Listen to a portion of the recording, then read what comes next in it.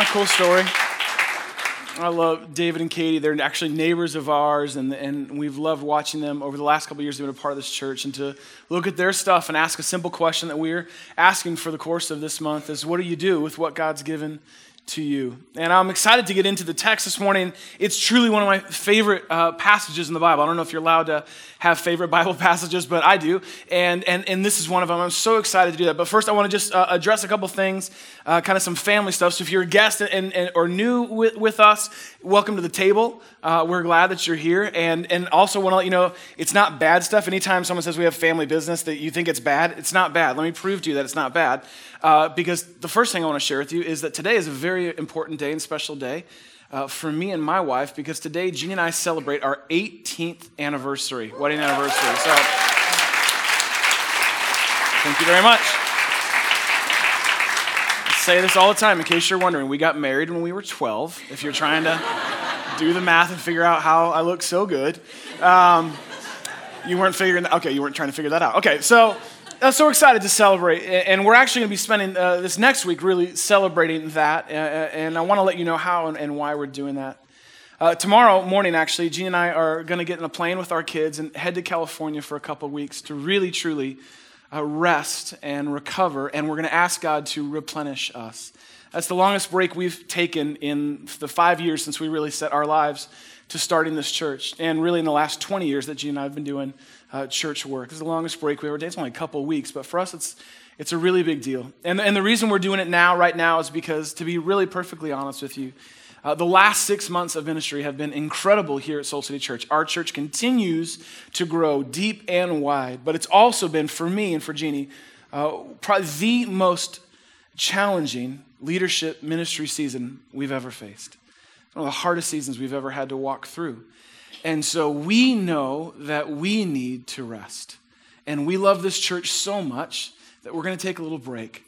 And it's only going to be a couple weeks, and you're going to be in great hands while we're gone. In fact, probably things will turn out better while we're gone. And so just don't tell us that when we come back, to say it was horrible without us. But we're just taking a break for a little bit, because here's the deal, and I want you to hear this really clearly. Our plan at this point is to lead this church for the rest of our life.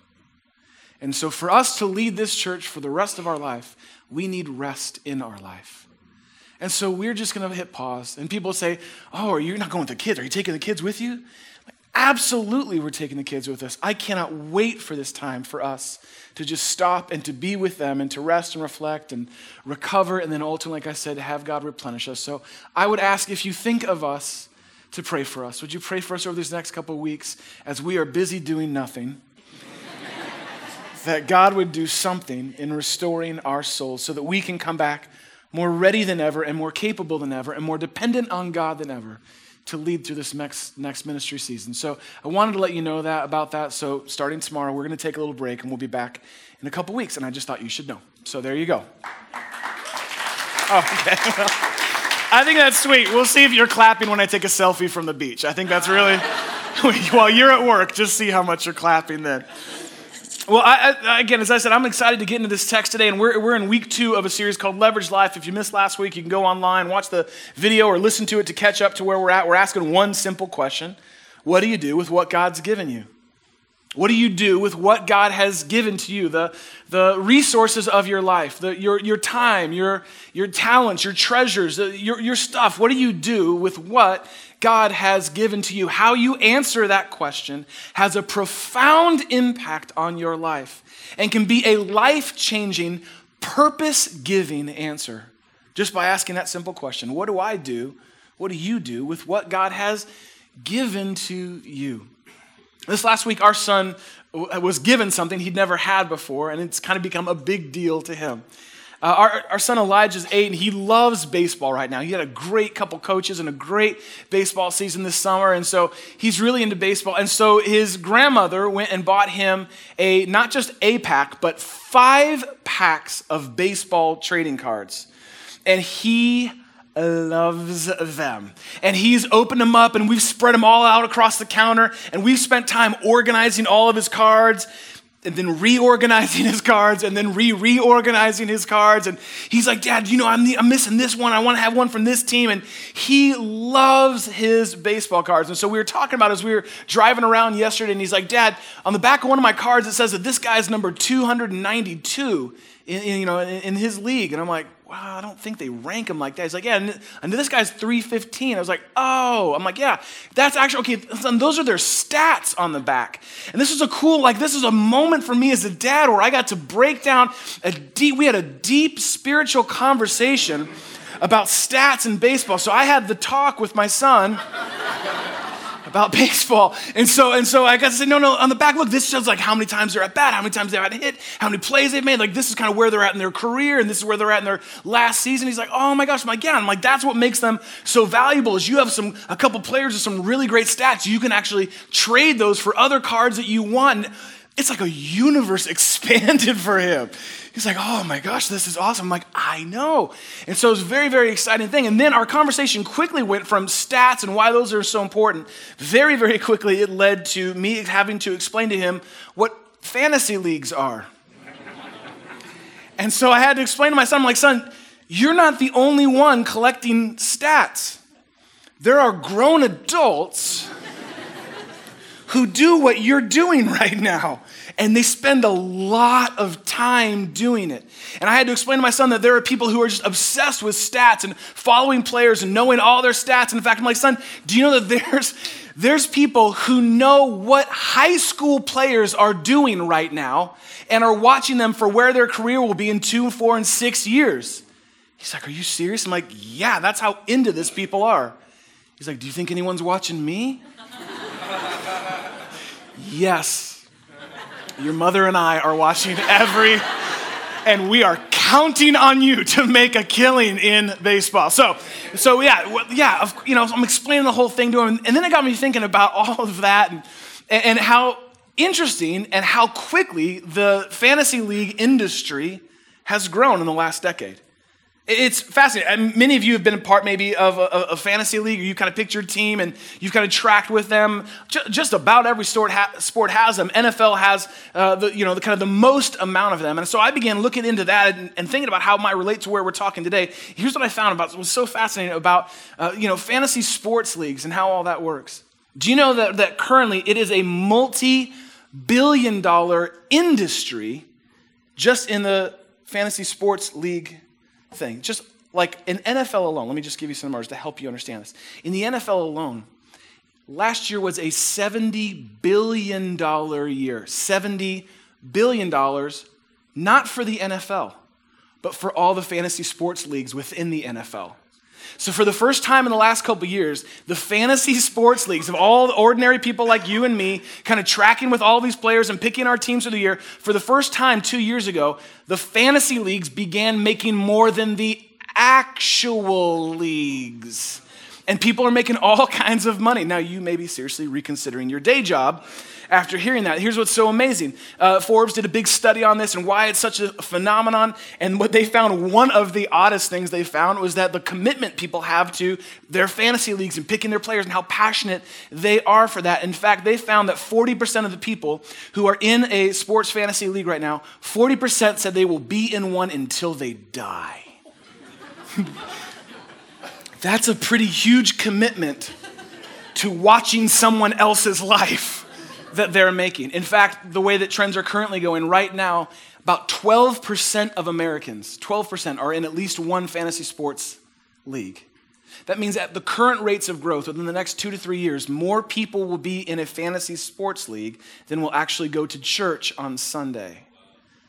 So the commitment level that we have to watching someone else's life is pretty high.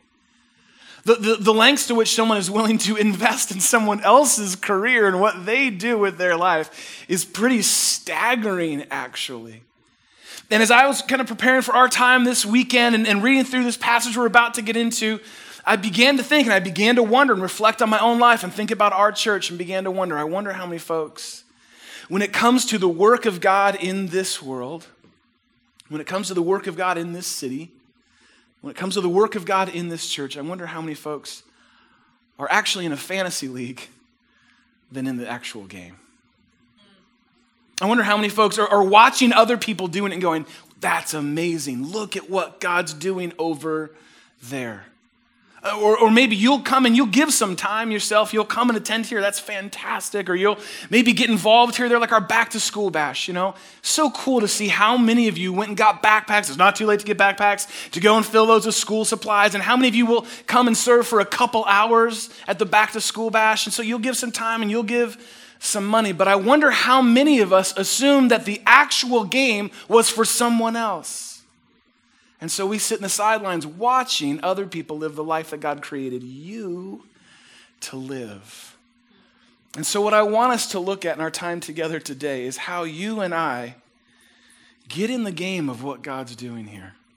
Get in the game of what he's doing through this church, in this city, and around the world.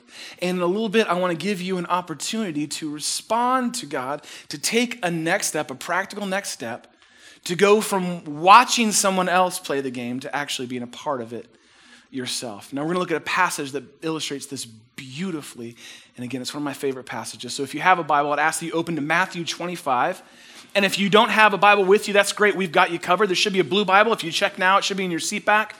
You can grab that. It's right next to the Sky Mall. So grab the blue Bible in your seat back and grab a pen, actually, if you would, please. We're going to be underlining and circling a couple things and then taking some notes. So grab a blue Bible. In the blue Bible, it's page 694. Page 694, Matthew 25. Let me give you a little context. We're going to be looking at a parable of Jesus. Now, Jesus did teach similar to how I'm teaching today, where, we have the Sermon on the Mount where he would kind of break down what the Bible says and apply it to our everyday lives. But lots of times the way that Jesus taught was through parables. And these parables are just stories that evoke a response in people, that get kind of in deeper with people. And so he told these parables, these stories. And the one we're going to look at today in your Bible may be called the parable of the bags of gold. In another account, it's called the parable of the talents. In the Gospel of Luke, same exact story is recorded as the parable of the minas. And the minas are actually, a mina is a measurement of money. And so as best we can understand from, archaeology and history is the word I was going for there. I was not great at English. So what we can understand is that this measurement of money that we're going to hear about in this story, this parable, this bag of gold, roughly equals kind of in that culture, and then given 2,000 years of inflation, is around like about $500,000 for each bag of gold. I want you to remember that as best we can understand the context of the story Jesus is telling. Each bag that he's referring to, each mina, is roughly around $500,000, $500,000 in our currency today. So I want you to keep that figure in mind as we walk through the story that Jesus tells us about how valuable your life is and what's been entrusted to you. So this is Matthew 25. We'll start at verse 14 where Jesus starts the story. He says this. He says, again, it would be like he's talking about the kingdom of God and life with God and the heart of God. He says, it's like a man going on a journey. And he called his servants, and he entrusted whose wealth? He entrusted his wealth to them. Now notice who the man calls. Jesus starts the story by saying, hey, a guy's going to go on a journey, and he calls his servants to him. He does not call his financial advisors. He doesn't call his money experts. He calls his servants, remember that, and he entrusts them with his wealth. Now look at what he does. To one he gave 5 bags of gold. All right, hit pause, those of you math wizards. If each bag is worth $500,000, 5 bags is worth how much in total? $2.5 million. Just sit with that for a second. To the second one, the text says he gave 2 bags of gold. So those of you who aren't as great at math, if one is $500,000, 2 bags is 1 million. Yeah, close. You're getting close. Keep dreaming. And then to the last one, for the rest of us who are terrible at math, if a bag is worth $500,000, then he gives 1 bag at the end, and so that's worth how much? $500,000. So you get the story here. He gives 2.5, he gives 1 million, he gives $500,000. Now look what the phrase says here that Jesus used. Each according to his what? Ability. Not each according to his worth. Not each according to his worth. Oh, you're more valuable, so I'll give you more money. Oh, you matter more to God. You matter less to God, so I'll give you less. No. Jesus says, according to his ability. This master had watched his servants and saw in them something to where he appropriately entrusted his wealth to each of them. And then Jesus says, then he went on his journey. Now, if you're one of the listeners to Jesus' story, but where did he go? Jesus that's not the point of the story. He went on a journey. Just stay with me.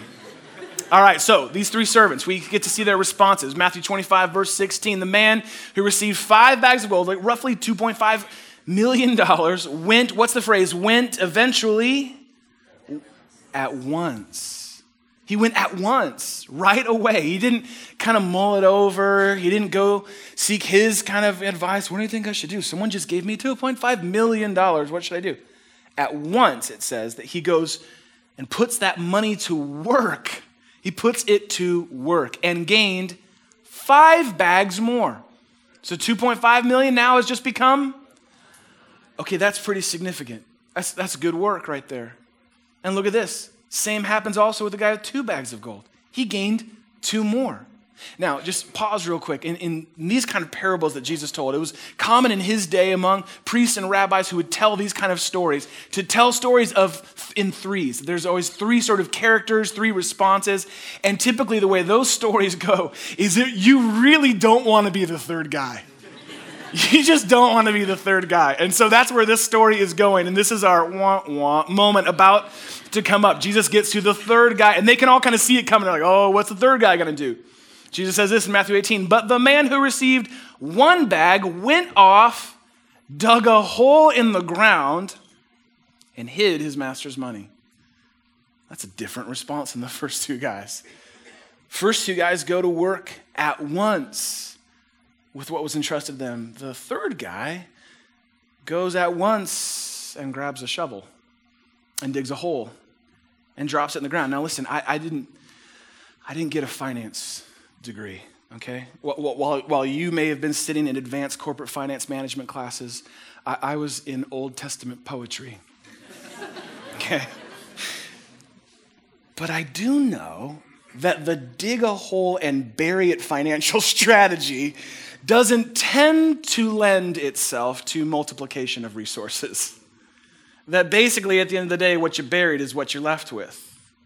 First 2 guys go to work at once. This guy goes and digs a hole. And it's easy in this story. And in Jesus' day, they kind of knew, oh, the third guy's coming. Oh, he's the guy that we don't want to be like. And it's really easy for us to hear this and go, oh my gosh, what a terrible response, right? Because you already kind of know where the story is going. But I want you to think for a second, if someone came to you, let's say you walked out of Soul City Church today, and it just so happened that walking by as you walked out was Donald Trump. And he's walking by because he loves spending time in Chicago. And he sees you and he thinks that you are someone he can trust. And so he comes to you and says, come here. Real quick, this is going to be a terrible Donald Trump impression. He goes, hey, listen, I got to go on a journey. I got to go on a trip. I got to go make a bigger sign for myself. This one's not quite big enough. It's going to be huge. And so he goes, listen, I'm going to go, but here's the deal. Can you hold this for me? It's $500,000. I want you to do something with this. And if he were to give you $500,000 cash, what would be your first response? If he literally brings out a suitcase full of cash. I mean, we're in Chicago. This happens every day. But what would you do if someone gave you a suitcase full of money? What would you do with it? My hunch is maybe you wouldn't be that far. I wouldn't be that far from this guy. I don't know what to do with this. I'm a servant. I'm not a financial manager. I'm going to bury this thing in the ground because I know when he comes back, he's going to want it. And I don't want to risk ruining what was entrusted to me. And maybe your fear might get the best of you and you might go looking for the nearest shovel. Well, master returns, and I love this part of the story. Verse 19, Matthew 25:19. After a long time, the master of those servants returned and settled accounts with them. Oh, it's as though he actually was expecting something from them. Settled accounts with them. The man who received 5 bags of gold brought the other 5. And look what he says. Master, he said, you entrusted me with 5 bags of gold. See, I have gained 5 more. Now look at this. This is such a beautiful picture that Jesus gives us to the heart of the Father. Through all of our own fears and assumptions about God, look at how Jesus describes the master in this moment. The master replied, who represents God, the master replied, well done, good and faithful servant. Well done, good and faithful servant. You've been faithful with a few things. And you might say, a few things? That seems like a lot of things. Well, apparently this master in the story had great resources. So to him, these are a few things. And you were faithful with a few things. So I will put you in charge of many things. Now look at this phrase and underline this if you need to. Now come and share in your master's happiness. Come and share in your master's happiness. Now, what was his happiness all about? That he got more money? Doesn't need more money. His happiness comes because this servant got in the game, did something with what was entrusted to him. You share in my delight of you making something, doing something with what was entrusted to you. The same goes for the second guy. 2 bags, 4, 1 million, 2 million. Great response. What I want us to do is jump down to the third guy. Verse 24. Then the man who had received 1 bag of gold came. His response, a little different from the first 2. Master, he said, I knew that you are a hard man. Now I want you to, this is kind of some colloquial talk here, but I want you to see if you can see through what he's saying. I know that you're a hard man, harvesting where you have not sown and gathering where you have not scattered seed. Now, what does that mean for us? What he's basically saying is, Master, I know who you are. I know how you make your money. You take it from places you didn't make it. You kind of get it through kind of backdoor channels. I know that you're a hard man. So he's basically accusing the master of being in the mafia. He's basically saying, look, I get that you're a duplicitous character. Now, isn't this interesting? Isn't this interesting that the first 2 who went to work right away did something with what was entrusted to them, but the third returns with accusations and assumptions about the heart of the master. And so he says, I knew that you're a hard man. That you kind of made your money through sort of these, shady channels. So he says, here's the deal. I was afraid. And you just hit pause right there. I wonder how many of our decisions in life, if we were to look back and reflect, would start with those words, I was afraid. I was afraid. I was afraid. I let my fear take the wheel of my life. I was afraid. And I went and I hid your gold in the ground. And I love his audacity to say, see, dusting it off. Here's what belongs to you. What an insult. To give back to the master what was exactly entrusted to the servant. And so this is where I love. So, Jesus doesn't pull any punches here. And I love where he takes the story next. So the third servant just gives him back, kind of wiping the weeds off the bottom of the bag and handing it back to the master. And look what Jesus says. His master replied, that's okay, you tried. Is that what the text says? That's what we want it to say. Let's be honest. A for effort. You gave it your best shot, sport. That's not what Jesus says. The master replied, you wicked, lazy servant. Oh, so you knew that I harvest where I've not sown and gather where I've not scattered seed? Well, then you should have at least put my money on deposit with the banker so that when I returned, I would have received it back with interest. Our 8 and 6-year-old have savings accounts. But this guy says, no, I'm going to bury it in the ground. So look at what the master does. Look at his response to the third servant's response to him. Take that bag of gold from him and give it to the one who has 10 bags. Now imagine you're that first servant. You just got another $500,000. You're like, woohoo! Too soon. Sorry, too soon. He says, give it to him. For those who have will be given more. Now what's Jesus talking about here? He's talking about those at the end of days when it's time to settle our account with God. Those who have done something with what was entrusted to them will actually have at the end more than they even realized. They will have an abundance, Jesus says. He talks about this in John 10:10. He says, this is the life I created you for. It's life abundantly. So that when you are faithful with what I've entrusted to you, you have far more than what you think you have in the account. I will bless your life far beyond what you can see. Then he says, listen, as for those who do not have, who kind of show up empty, who pull their lives up out of the ground and hand it back to God, even what they have will be taken from them. Now look at these words. And throw that worthless servant outside into the darkness where there will be weeping and gnashing of teeth. You ever heard that phrase before? What's it typically ascribed to? Hell. Jesus is saying, throw that servant out so that there will be weeping and gnashing of teeth. Get him out of my sight. And this is where Jesus ends story time. He drops the mic, throws up deuces, and walks out. Done. End of story. Jesus says, yep, this is how serious I am. This is how serious it is that you take seriously the life that God has entrusted to you. Could it be that Jesus is trying to teach us something about the difference between spectating and participating? Could it be that Jesus is trying to teach us something about the difference between playing the game, getting involved, and playing it safe and burying your life? Could it be that Jesus is trying to teach us something about the heart of the Father, that he longs for you to experience his happiness and abundance in your life from doing what you can with what God's given to you? From answering the question, what will you do with what God has given to you? Could it be that Jesus is teaching us that God expects something from us, of us? Not more so he can have more stuff, but so that you can have more of the life he created and has invited you to live. So a good question upon reflection from this passage for you and for me might be, what has God given me? What has God given to you? What are the gifts in your life? Maybe you might not have even recognized them as such. You're so busy looking what everyone else has, you've missed what God has given to you. What is it that God has given to you? And I don't know what it is. Maybe 4 bags, maybe 8 bags, maybe 1 bag. I don't know what it is for you. The time and the talents and the treasures that God has given to you. It's different for every one of us, but here's what's the same about all of us. God has entrusted you with something.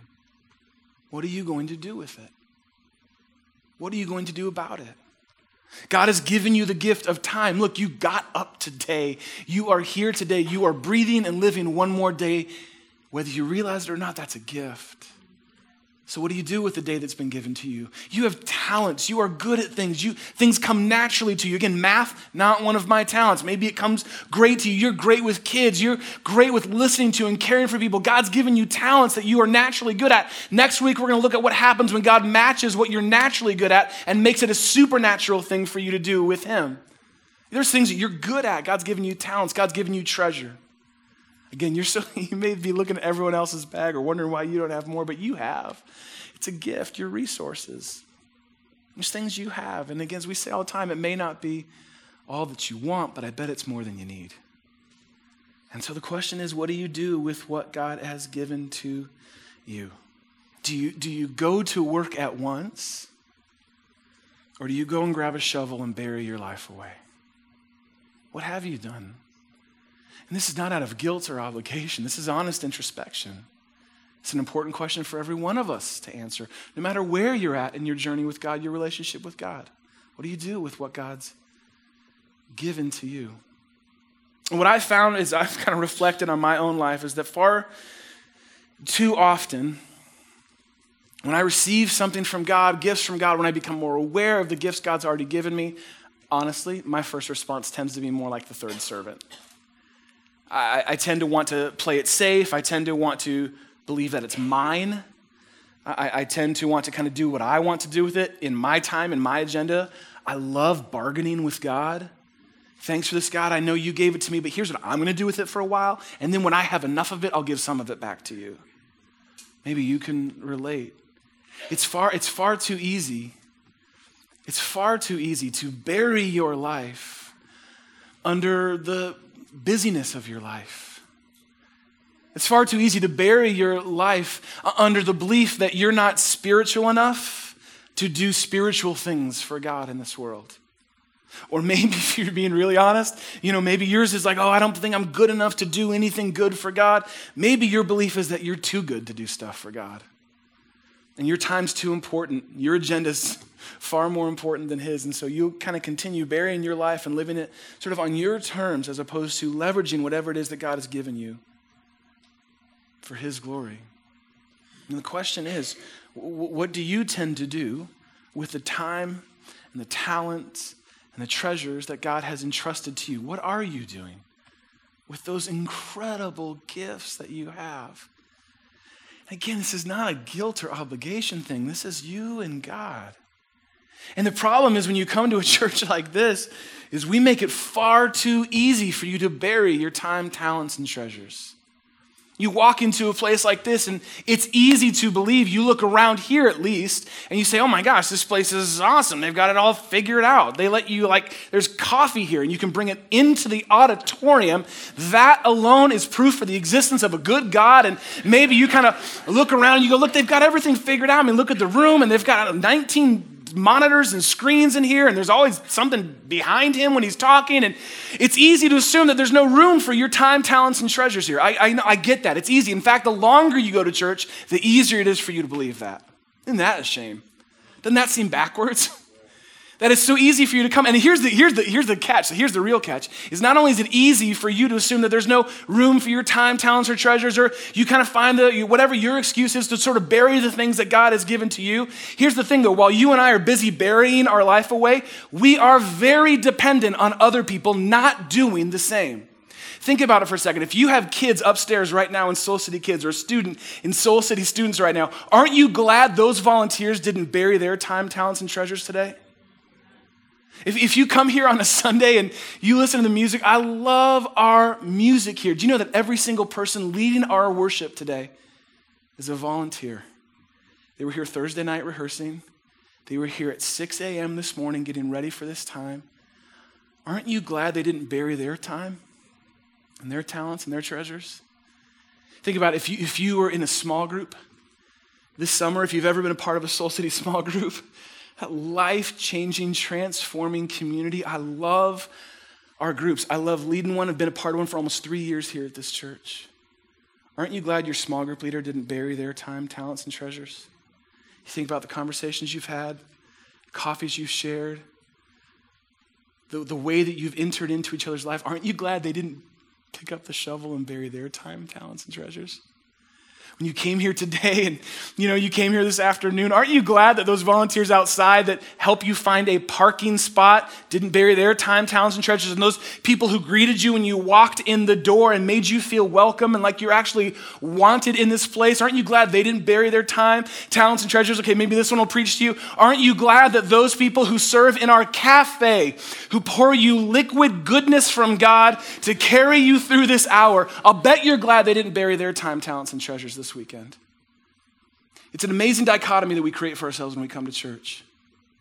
That it's easy for us to assume that there's no room for us, but we count on everyone else doing their part. We hope everyone else does their part so I can get what I need, but then for whatever reason, we bury our life away. And I care about you too much. And I care about this church too much.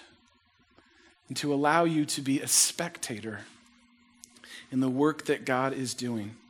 Because at the end of the day, well, you may or may not be burying your life away and you're watching and hoping and counting on everyone else to do their part. Ultimately, this is between you and God. This is not about me trying to get up here to get you to do more stuff around our church. This is between you and God. You are like a servant entrusted by the master with great resources in your life. And the question is, what will you do with what's been given to you? Because here's the deal. At the end of your life, at the end of this day, at the end of this month, there is something that you have to settle and wrestle with, is that you simply cannot outsource your obedience to God.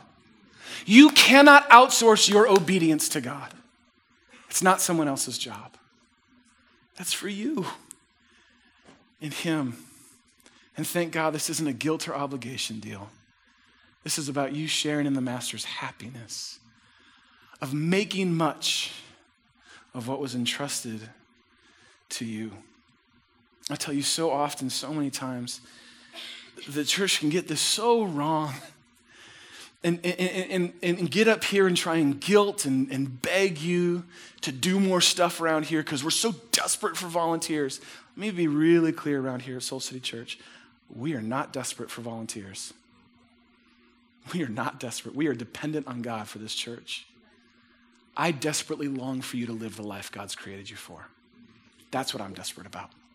I desperately long for you to get in the game and stop playing fantasy league church where you watch everyone else live the life God created you to live. So what would it look like for you to do something this week with what God has actually entrusted you with. We've tried as best we can to understand how we can help people do this and how we can help people take a practical next step. It's one of the big things around here for our church is we try as best we can to always have sort of a practical next step for the spiritual truth that we come at as best we can from the Bible. And so we've been doing a lot of homework and a lot of studying, a lot of understanding about what's going on at Soul City Church and how are people engaging. Because when I come here, I look around, I'm like, this is awesome. It's so cool to see how many people respond to what God's doing and how many people are involved. And so Kurt, who's on our staff, who was up here a little bit ago, has done exhaustive sort of study and research in how we serve and volunteer here at Soul City Church and how that works. And what he brought back to our leadership team 2 weeks ago honestly made my jaw drop. I thought, that's impossible. Because this is what he found. Kurt said, listen, of the people who regularly attend our church, so people who regularly come here each weekend, the percentage of those folks who are regularly, consistently serving somewhere in our church is currently at, you want to take a guess? 16%. And I was like, no, Kurt, you're like me. You're bad at math. It's 61%. Because how it feels around here is that we're all involved. How it feels around here is, oh, yeah, this is awesome. There's someone's doing something, clearly. The reality is 16% of our church is actually regularly, consistently engaged, somehow in serving God through this place. And so we're going to go, okay, wait, is that good or bad? It feels bad. It's like, no, it's just real. It's where we're at. So we began to kind of study and research, okay, where should a church at our age, at our size be at? How many people should be involved? And do you know what the experts say we should kind of hope for and shoot for as a church? That about 30% of our church should be actively involved and engaged in doing something with the life God has given them. That's a great goal to shoot for. And I read that and I thought, that's terrible. That's terrible. That I would expect of you and respect you only to the point to say only about 30% of you should live the life that God has created you to live. I follow a God who has always only given 100%. Imagine if only 30% of my sin was forgiven. You would not want to be around me. Imagine if God's peace only covered 16% of your fear and anxiety. We count on God to be 100% God. So the question is, what will you do with your life?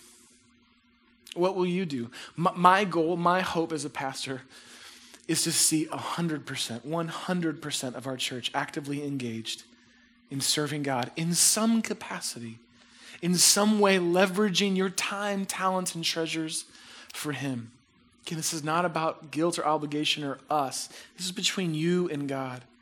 And you no longer burying your life or settling for outsourcing your obedience, but doing something today. And so here's what we're going to do. In your seat back, there's a card that looks exactly like this because it is this card. And so I'm going to ask you to grab it and pull that out and hold that pen that you've got or grab a pen. And here's what we're going to do.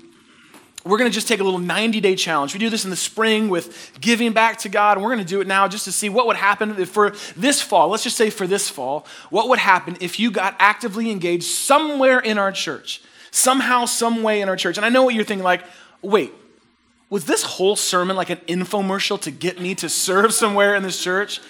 Absolutely not at all. This is just the only organization that I'm responsible for. Like these are just the opportunities I have access to. There's a ton of great places for you to serve God all over the city and all over the world. I can only tell you about the ones around here. And let me just hit pause for a second. I can't tell you about a better organization in the world.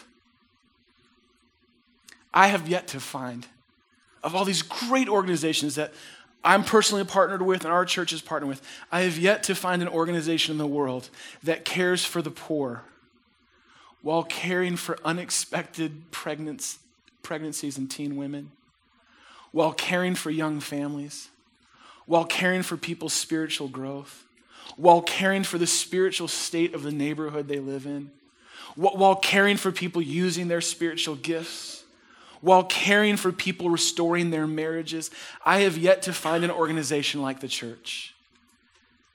And I know what you may be thinking. The church oftentimes gets it wrong. This is a chance for us to get it right. and to just get involved somewhere. So there's all kinds of explanations of opportunities for you to get involved here, and you can fill it out. In a little bit, I'm going to have you fill it out, and we'll hand it off when we leave here today. And again, this is just between you and God. And you may already be kind of serving regularly around here, and so the question for you is, what else, God? Is there something else? What else, God, might you want to leverage my life for? Is there some other part of my time or my talents or my treasures that I thought was mine again? And so, God, I want to give that back to you, God. I want to offer it up to you. Maybe for you, you're new here and you're like, am I supposed to do this? Why not? Why not get to find out what this church is really actually like and about by getting on the inside and being a part of what God's doing here? It's a great way for you to get to know people and grow in your relationship with God by rolling up your sleeves and getting involved in what God's doing. Look, this is between you and God. I don't get a bonus if all of you sign up today. I just want to see you get involved and engaged somewhere in what God's doing in this city through this church. Somehow, some way, somewhere.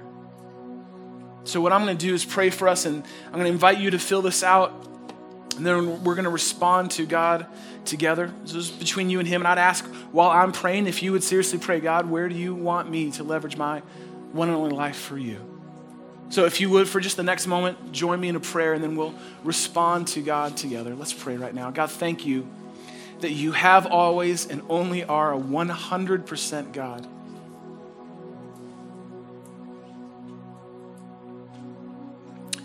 Thank you, Jesus, that you knew that your one life and death and resurrection would lead to life for all of us. And so you laid it down. You leveraged your life to the point of death. And surely for a God who is willing to go to that extent to demonstrate his love so that we could experience his happiness, surely there is some response that I can make today. So God, I pray against any spirit of guilt or shame or obligation or expectation that's unhealthy or undue. I pray for a holy, healthy movement of your spirit right now. Because God, there are some of us who've been sitting on the sidelines for far too long. And you're inviting us to no longer play it safe, but to play in this great game of life with you, to get engaged and get involved in what you're doing and to live the life that you've created us to live. And so God, I pray that each of these personal responses would be a small little act of worship to you. And that you would grow our church up and move our church forward by your Spirit and by your power and by ordinary, everyday people like me and like these gathered here who look at our lives and say, what would you do with this, God? So I pray that that's what happens in this moment and what you receive and how we move forward. It's in your name that we pray. Amen. So take the next moment to fill that card out and then join us.